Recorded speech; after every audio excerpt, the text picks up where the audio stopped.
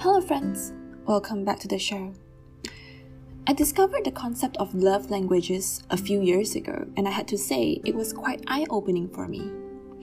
The concept of love languages was developed by a marriage counselor, Gary Chapman, where he describes that there are 5 different ways for people to express and receive love, which are number 1, words of affirmation, such as compliments, praises, appreciation. Number 2, quality time, by giving undivided attention and interaction. Number 3, receiving gifts. Number 4, acts of service, such as doing little things like helping out the laundry. And number 5, physical touch. People communicate love in different ways, and it's good to identify with these love languages because it helps you to understand you and your partner's needs.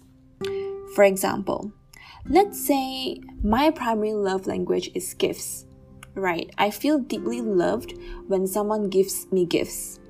And because this is my value, giving gifts is also the way I express my feelings to my partner because that's what I assume that he would appreciate.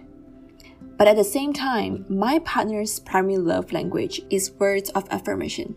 So he would express himself by giving me praises and appreciation. So in this case, there is a mismatch of communication. Even though my partner loves me, I would have thought otherwise because I was not receiving gifts from him. And the same goes for him. He didn't see the gifts from me as an expression of my love, but instead became increasingly bitter that I was not more appreciative of him by not communicating through words. So you can see that each love language has its own needs that, when not perceived by a partner, can cause misunderstandings or resentment in the relationship.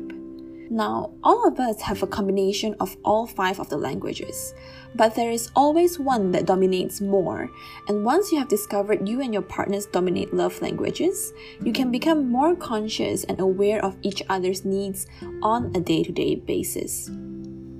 This does not only apply to romantic relationships. By having this awareness, also allowed me to understand my colleagues, family, and friends in a better way.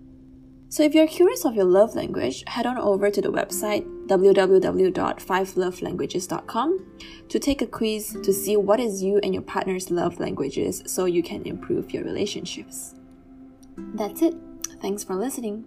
Stay tuned for another episode of She Can Do It.